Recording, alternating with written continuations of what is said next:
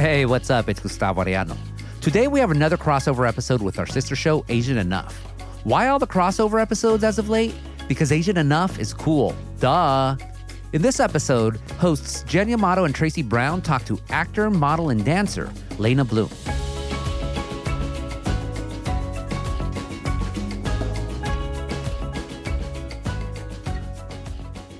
I'm one of your hosts, Tracy Brown. And I'm your other host, Jen Yamato. Over the past few years, Lena has been the first to break ground in many categories. In 2017, she became the first trans woman of color to grace the pages of Vogue India. In 2019, she became one of the first trans women to walk Paris Fashion Week. And most recently, Lena broke barriers again as the first trans cover model for Sports Illustrated's swimsuit issue. We talk with Lena about her own ties to ballroom, her Black and Filipina identity, and reuniting with her mom after decades apart. Here's our conversation with Lena Bloom. Hi, guys. How's it going? Mabuhay. So you were the cover model on the Sports Illustrated swimsuit cover. It's a famous pop cultural institution, but it's one that's historically been seen, I think, in the mainstream through a straight male gaze. And in this year's edition, there was like an intentional effort to celebrate an inclusive spectrum of women. And I think I understand you shot it before you learned you made the cover, along with tennis player Naomi Osaka and rapper Megan Thee Stallion. But what were your hopes going into the shoot, and what did you want to convey in the images? Well, anything that I do since being in these spaces of representation is fairly new to our ecosystem all around the world. I think for me, it has to be some type of cultural shift. It has to be part of something that is not just based around vanity or gluttony. It has to be something that has a message. And yes, I do have a bathing suit on. Yes, I'm in my most feminine form. But what I stand for and why I was chosen to be part of the issue and then be on the cover was because of what I want to do with everything I do in the fiber of my being. In the past, a lot of the models are beautiful, yes, but what is their story? What is they fighting for? What are they really rooted in that makes them who they are? And the reason why I've gotten up to this point is not because of me just being beautiful. It's me fighting the system. It's me being blacklisted. It's me saying, no, I don't want to do this. It's saying it's not what you say yes to, is what you say no to that builds character. So what we're doing and what I do with this issue is to invite people to think differently. And that's why it was such an important moment putting a trans woman on the cover, because we are every single day being brutalized, murdered, sexualized, harassed, unsolved cases of trans women, especially of color, being murdered in America. So when that is happening in our society, it's imperative and it's our responsibilities to have moments like this. And tell us a little bit about the thought going into that particular shoot, even what you wanted to present in your wardrobe choices. How were you bringing these thoughts of your communities into the presentation of what you wanted to put into those images? I was very, very strict with how I wanted to be portrayed. I told them straight up, I don't want to do any two pieces. I only want to stick strictly to a one piece. I think a one piece for me is a safe zone. It allows me to just not think about anything. It allows me to literally enjoy myself at a beach. It allows me to literally say, I belong at the beach. I'm going back to the beach and I want to be comfortable in this element. And this is a political message. And I think for me, it was just like, yes, we have a swimsuit on, but it's just a trans woman that often is not even at the beach because we are not allowed in those spaces. So this was a me to say, girl, get your one piece, whatever your situation is, whatever part of the binary and the gender perspectives you're in, girl, just put on your swimsuit and come to the beach and let's just enjoy just having a good old time. And if you want to wear one piece or a two piece, that's your prerogative. But for me, everywhere I go, this is just on my terms and this is what I want to do. And they did not police that. They embraced it. I love that. Well, you mentioned just now how everything you do is very intentional. And earlier this year, your feature film debut, Port Authority, was finally released. It was at Cannes a few years ago. It was the movie that launched your acting career. And since then, you've landed more roles. You've been on Pose. And it all happened because you were discovered and cast from the ballroom community. But I guess my question is, why acting? it's just another space where there is no representation for Asian folk, for Black folks, for Black, Asian, Blasian folk, for Filipino folk, for strong, passionate women. Everything I do has to invoke some form of passion, some form of emotion. And we're creating something, you know what I mean? It's something that the world has not seen before. It's something that the world hasn't really tapped into.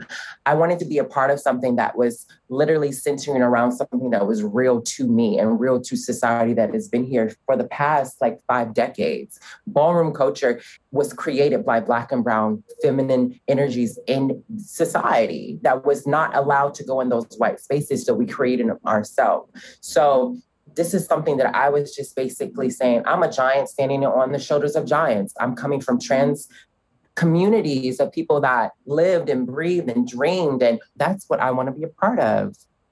Even the mere fact that Port Authority was your first film ever, it's such a beautiful performance that you give.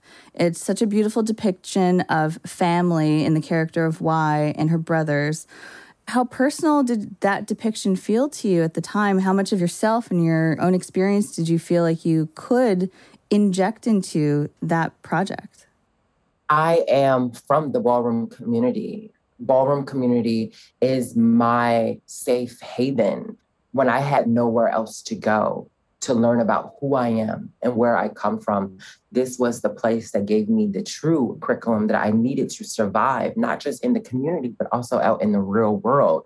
The casting director by the name of Damon Boyd, who is also a trans man, Asian, also was looking for people that was actually from the community. We wasn't looking for actors to act like they're from the community. They were looking for people that was directly from the projects, directly from the cracks and the alleyways of the experiences that we come out at 5 o'clock in the morning after the ball is over and it's the neck of sunrise.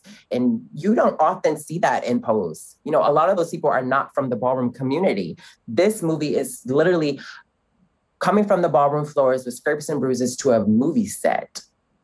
That is the future of film. That is the future of culture. And that is why it was so important for me to be a part of this. And it's so crazy because the director said no to me 4 times before she said yes. So she was not saying yes to just someone. She was looking for a vessel of change that could tell a story that was from the community. And not only did we work together, but I hired other trans people from the community with the levels of expertise that I did not have to be on set because there was no other trans bodies on set that I felt like I could talk to, I can confide with, and also I could be protected by. So it's not just me being this lead female, it's about the people also working beside you and coming up behind you and standing right next to you. Yeah, you mentioned bringing on other people from the trans community onto the Port Authority project. Can you explain a little bit more what you meant and who you brought on and why? Yes. So this was my first film and I was going in with not that much experience. It was imperative for me to hire an acting coach or someone to really navigate these scenes with me and to make sure I gave the best performance possible. Yari Jones, very amazing, intelligent trans body who is also Afro-Filipino. I hired her to make sure that when I was on set, I was prepared. And also when I was challenging the perspectives of these people in these positions of powers, like Martin Scorsese, like Danielle Lezovitz, who are 2 amazing creatives, I wanted to make sure that if I was saying that this is not real and raw and accurate to a community that I come from, I had someone to support me and back me up to say, this is authentic, this is real, and just a second yes, you know what I mean? Like when I'm in these spaces, when I'm on these shoots, when I'm in these films, when I'm in these spaces that are really centered around white folks trying to tell our stories, there's not a lot of protection, and that's important. If we're gonna tell a story about trans bodies, let's hire not only people in front of the camera, but behind the camera that can also enjoy this moment and get this experience also. We've already covered that you're the first in so many categories. So you're at this point, you're pretty much known as someone who's breaking barriers. But we'd like to rewind, like in your own words, who is Lena Bloom? Lena Bloom is a cultural shift that you didn't know that you were waiting for.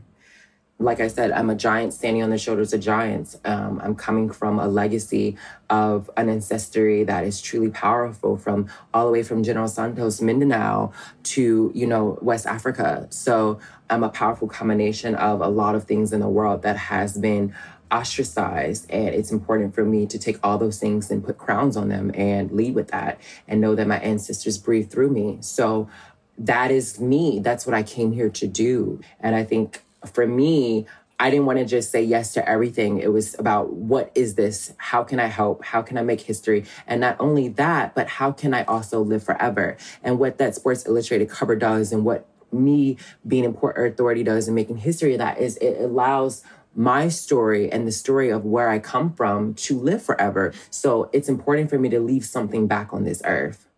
You mentioned just now, right, the story of where you come from. That's what we want to know. Like, we know you grew up in the South Side of Chicago, and that you fell in love with dance. But, like, what are the most vibrant memories from your childhood? I just remember a young Black and brown child being sensitized by everything around me. I was raised on the South Side of Chicago. Chicago is considered Chirac, the murder capital of America. My dad was in the military. My mom was deported when I was 2 years old. So I'm constantly being sensitized by every single space I walk into, because I'm feminized, because I'm a Blasian, because I live in segregated areas. So I stand out because I'm super ultra feminine, and I'm super, I enunciate, and I look at things in a very detailed way. So I just remember just always not taking things for granted as a child. And my dad will always tell me, like, where you come from in the world, people are starving, people are fighting and wanting to be seen. And you live in a place where you can do anything that you can ever imagine. Whatever your dreams are made of, you can bring them to life. So I remember dancing in my great-grandmother's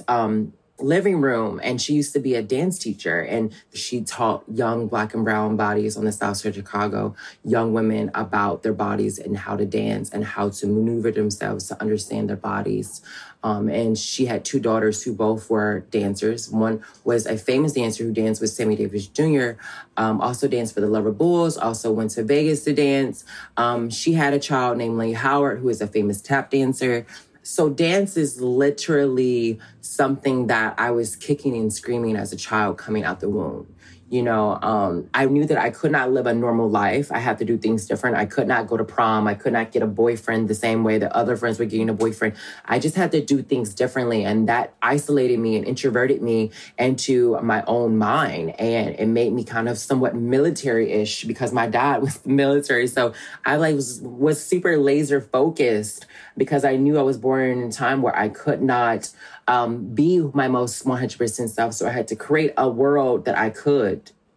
Well, even at a young age, right? Like when you started dancing, for example, what did you feel like expression through movement and dance did for your sense of self at that young age? I think in the school system, the curriculum is set up for you to not listen to yourself. The curriculum is set up to listen to other perspectives, and is typically of white perspectives of history. There is no Asian history in history class. There's no African history besides, Black History Month. There's no trans experiences in those history books. And everything about me was about leading with emotion and what I felt in the back of my neck and what I felt in my soul. And like I said, I was a very sensitive child. So books and textures and emotions and certain voices had me hypersensitized. It's like when you are blind or when you're deaf, everything else is extremely heightened. So for me, listening to a song wasn't just listening to a song. I'm like trying to bask into why was the song created and what was the emotion behind the song and where did the people come from that made the song. So I was really into researching all the things in society, and that's how I learned. That's how I taught myself. That's how I learned how to survive. That's how I learned how to understand my instincts and how to also prepare for things that I knew that I was going to go through because I was so unique and different. So it was just hearing things and responding with empathy. Mm-hmm. Can you talk a little bit more about your dance career and the progression? I'm curious, why don't we know, Lena Bloom, the professional dancer, compared to like model, actress, activist first? My mom was deported when I was a child. So I was constantly looking for fragments of motherly energy, strong energy, feminine energy that was maternal to me. And I adopted dance and music to fill that void. And it was just my way to not think about my mom. It was a way for me. I mean, when you're in the entertainment business, you have all these momagers, all these like moms showing up to like classes, and they're all in the waiting area. I didn't have that. So all I had was that music in that dancing room to say, this is my haven. This is what I hug. This is what I feel. And I was in these dance classes, and I was always kind of the only one that was from the Rainbow Experience. And it was all these women saying, why are you here? You boys are not supposed to dance, or whatever you are, you're not supposed to be dancing. Why? Because there's no representation anywhere on a huge scale that shows someone like me living my truth authentically through dance. And I went to a school that offered me a full scholarship for a men's scholarship, and I didn't feel like a man. I didn't want to do pas de deux. I didn't want to dance with another woman. I wanted to be a soloist. And I had to cut my hair.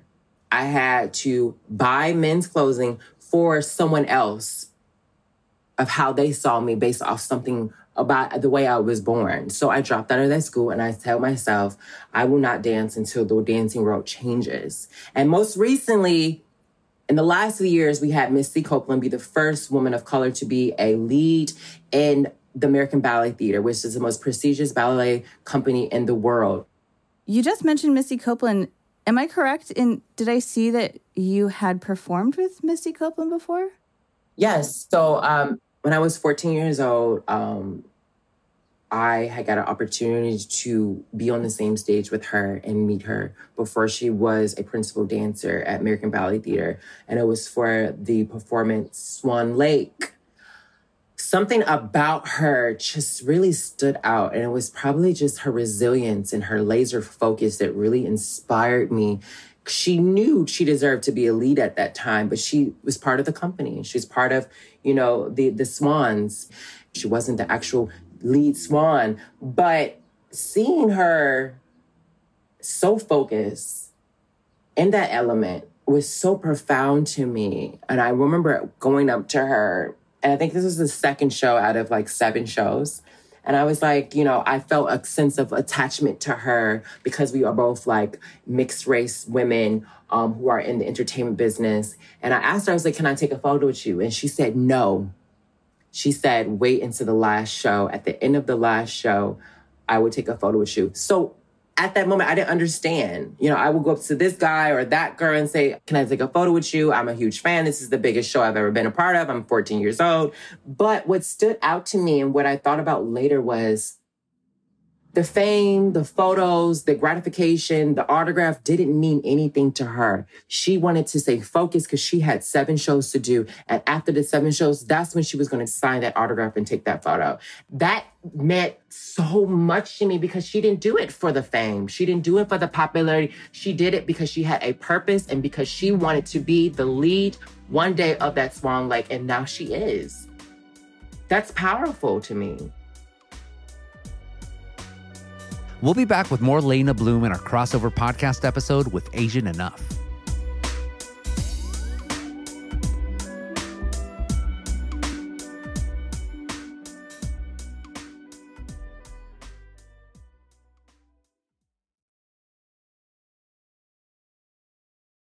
Here's more of our conversation with Laina Bloom. There's something you had mentioned about, this idea of bringing this full knowledge of your own personal history, your ancestors' history, where your family has come from, bringing that into your everyday and bringing it into the work that you do. But you also mentioned your mother's story, for example, that she was deported when you were very young. And I am curious, how did you start that process of learning not just about Filipino history? How did you learn if there were no Filipinos around you earlier in your life? Well, actually, the first teacher I had in acting were 2 Filipino people. And once I met them, I learned about taho, bahay, barrio, learning about different ways to be creative, but also be rooted in culture. And that's when I started learning about who I am by these two powerful people. One was a woman, one was a trans man. And I got jobs at Filipino restaurants. I learned how to do kumain. I learned how to really understand the foods and the textures of the foods and the seasonings of the foods, the musicality and range of our experience, and understands that we don't just have straight hair. We have curly hair. We have wavy hair. We are brown skin. We are light skin. We are really a combination of a lot of powerful things in society. When people think about deportation, they don't often think it is an Asian American issue. And I think that's partly because of this harmful model minority stereotype, this narrative. But can you talk a little bit about that experience for you, what impact it had on your life and your understanding of that sense of self that you now have? You know, when you lose your mom so suddenly and in that way, how do you feel like you were able to maintain a sense of connection to that side of your family? So my father met my mom when he was stationed in the Philippines in Boracay, where there was a Marine base. Subic Bay is actually the place where he was stationed. And to be honest with you, like so many women who live in these countries who don't often have opportunity, she was a woman that was looking for opportunity. She came from General Santos in Mindanao, and she went all the way to the Marine base, and she was looking for a way out. She fell in love with my father. They loved each other.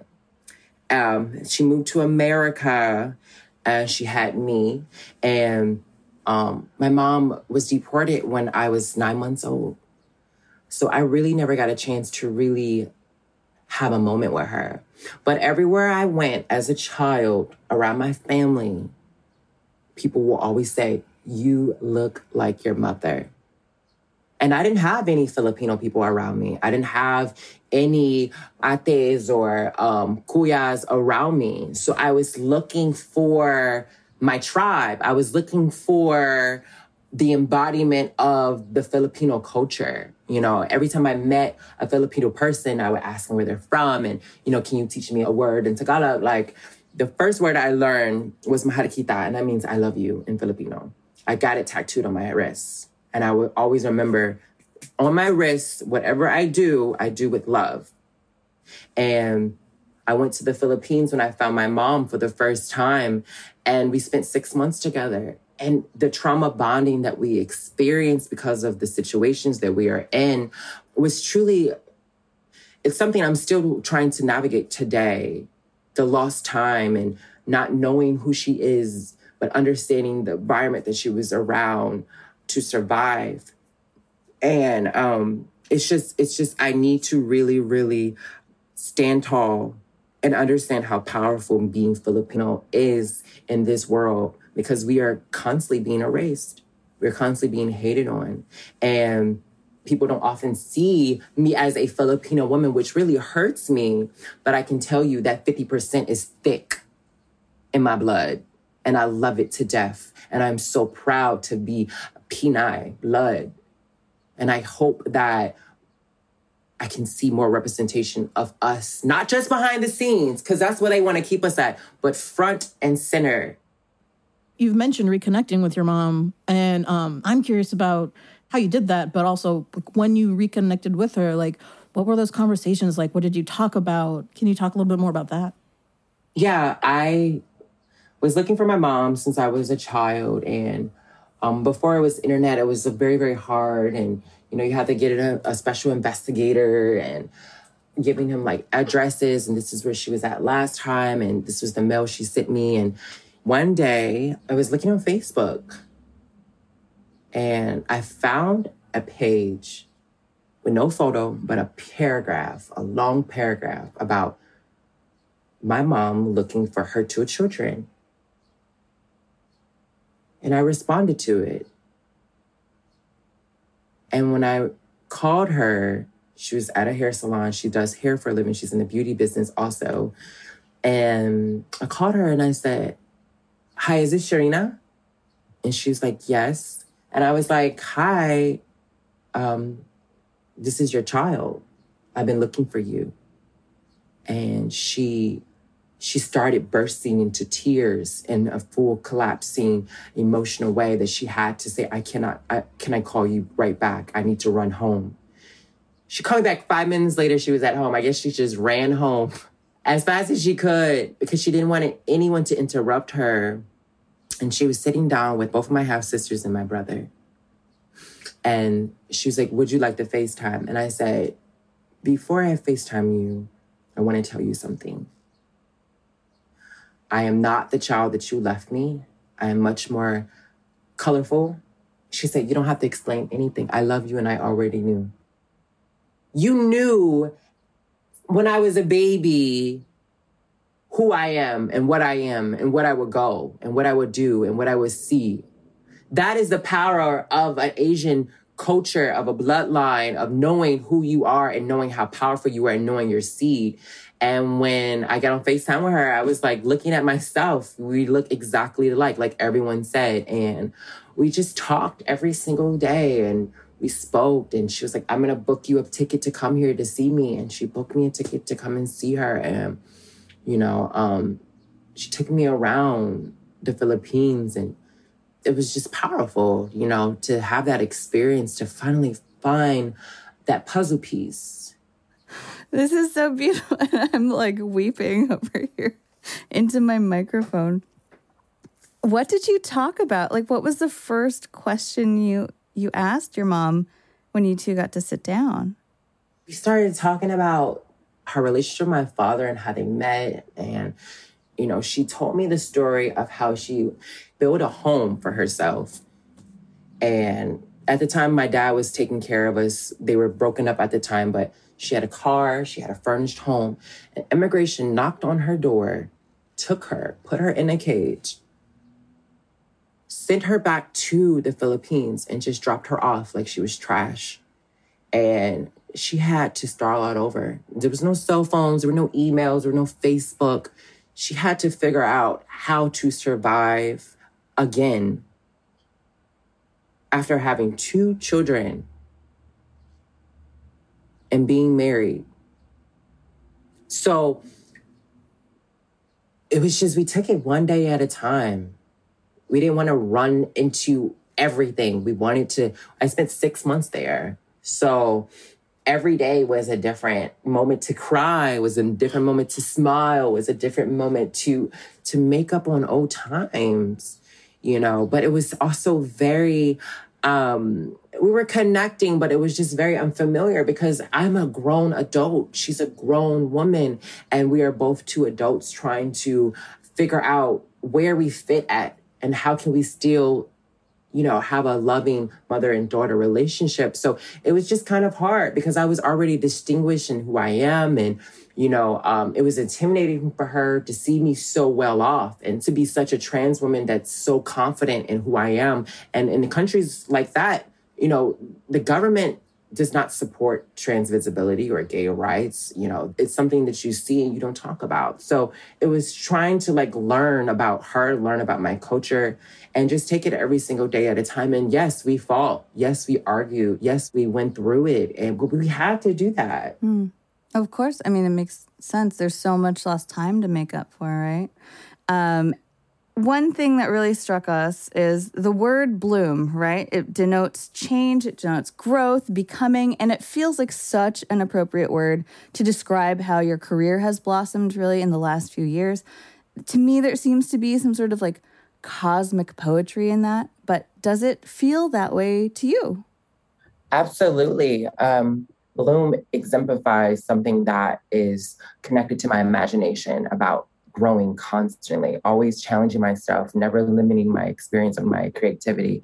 And over the course of my career, I've been kind of stagnant. Sometimes if you don't get enough sunlight, you don't grow. So I've been trying to water myself and trying to just keep promoting positive vibration so I can just bloom as the most beautiful flower the world has ever seen. I love that. So how does one water oneself in a way that can nourish and cultivate in such a way that you have in the last few years? I think it's just understanding that my life is important to me. The lives around me are important to me, and the human race is important to me. So that's an ever-growing experience of love and self-love. And I stay grounded in that. I'm an earth sign, so I have to stay grounded in, in realism and like what is honestly who I am and what am I connected to. And intersections of being African, being Asian, being of trans experience, being a woman. There's so many different layers of who I am that makes my story unique in a lot of ways. I have to use that and use these amazing things that make me who I am as something to be radical, to be political, and to also to be beautiful. Well, we have one more quick question segment for you, and that is our regular segment, which is called Asian Enough Confessions. It is a segment where we kind of each share a moment or time or place or something in our lives that made us feel not Asian enough. So I'm going to go first. My confession is one that came up just thinking about the time that you shared that you spent in the Philippines. So I am Japanese American, but I feel very removed from the culture of my ancestors. And I think all the time about going back to Japan to visit, but not just as a tourist. I want to spend time there in a way that is nourishing, in a way that gives me, more of a connection to the people that I come from and my family and my history. And it's very intimidating. It's like a very intimidating thought to even try to wrap my head around. So I haven't done it yet, and I do feel bad about that. But even hearing you talk about spending 6 months there and not like 2 weeks is very encouraging to me. What about you, Tracy? What is your confession? Mine, in honor of you, is sort of a dance-oriented confession. And I like to think of it as more of like a hopeful Asian enough confession. But I'm also Japanese American. I'm biracial. But I grew up going to summer festivals, like summer Japanese festivals. And part of it, at the end, there's like a group dance. Like you go around, there's a taiko drummer. And like as a kid, you're not super self-conscious. So I was totally fine and like mimicking the movements, but I've never really understood like what I was doing. So a couple years ago, I had decided, like I kind of want to, like, I'm sure there are community classes I can find that teaches this. And then on the same train, I thought, I'm like, I do want to learn the dances and I also want to learn how to taiko drum. So I was looking into classes. And then the pandemic happened, so I couldn't do any of it. So my goal is once we're through, to do this, like go and learn, like, learn and live my best summer festival life. Learn the dances and taiko drums. Nice. Girl, get those classes. Mm-hmm. That's really, really beautiful. You got to do that. You got to let me know when you start those classes. Will do. So now we'll turn the mic to you, Lena. Do you have an Asian enough confession for us? Yeah. When I first started working in hospitality, I didn't want to just work somewhere that was cool. I wanted to work somewhere where I could learn, where I could be part of an experience, where I could be part of a culture. And this was my first time working in a Filipino restaurant.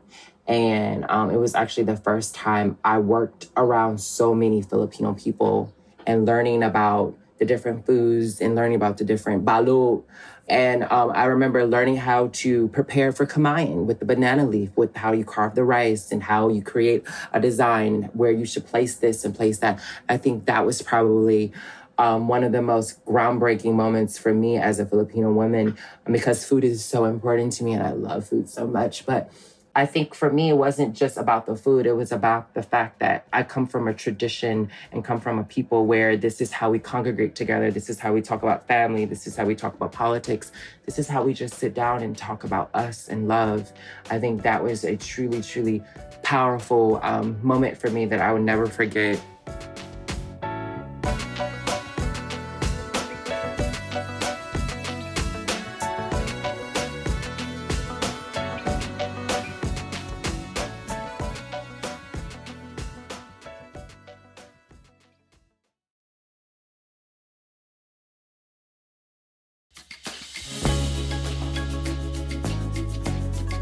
And that's it for this episode of The Times, daily news from the LA Times. Tomorrow, In-N-Out, the beloved burger chain, jumps into the COVID-19 wars. Asian Enough is produced by Asal Asanapur and Hiba Lorbani. It's engineered by Mike Heflin. Original music by Andrew Eapen, and special thanks to Julia Turner. The Asian Enough podcast is dedicated to the memory of founding producer Laina Anwar. The Times is produced by Shannon Lin, Denise Guerra, and Melissa Kaplan. Our engineer is Mario Diaz. Our editors are Shani Hilton and Lauren Rabb, and our theme music is by Andrew Eapen. Like what you're listening to? Then make sure to follow The Times on whatever platform you use. Don't make us to put your podcasts. I'm Gustavo Arellano. We'll be back tomorrow with all the news and desmadre. Gracias.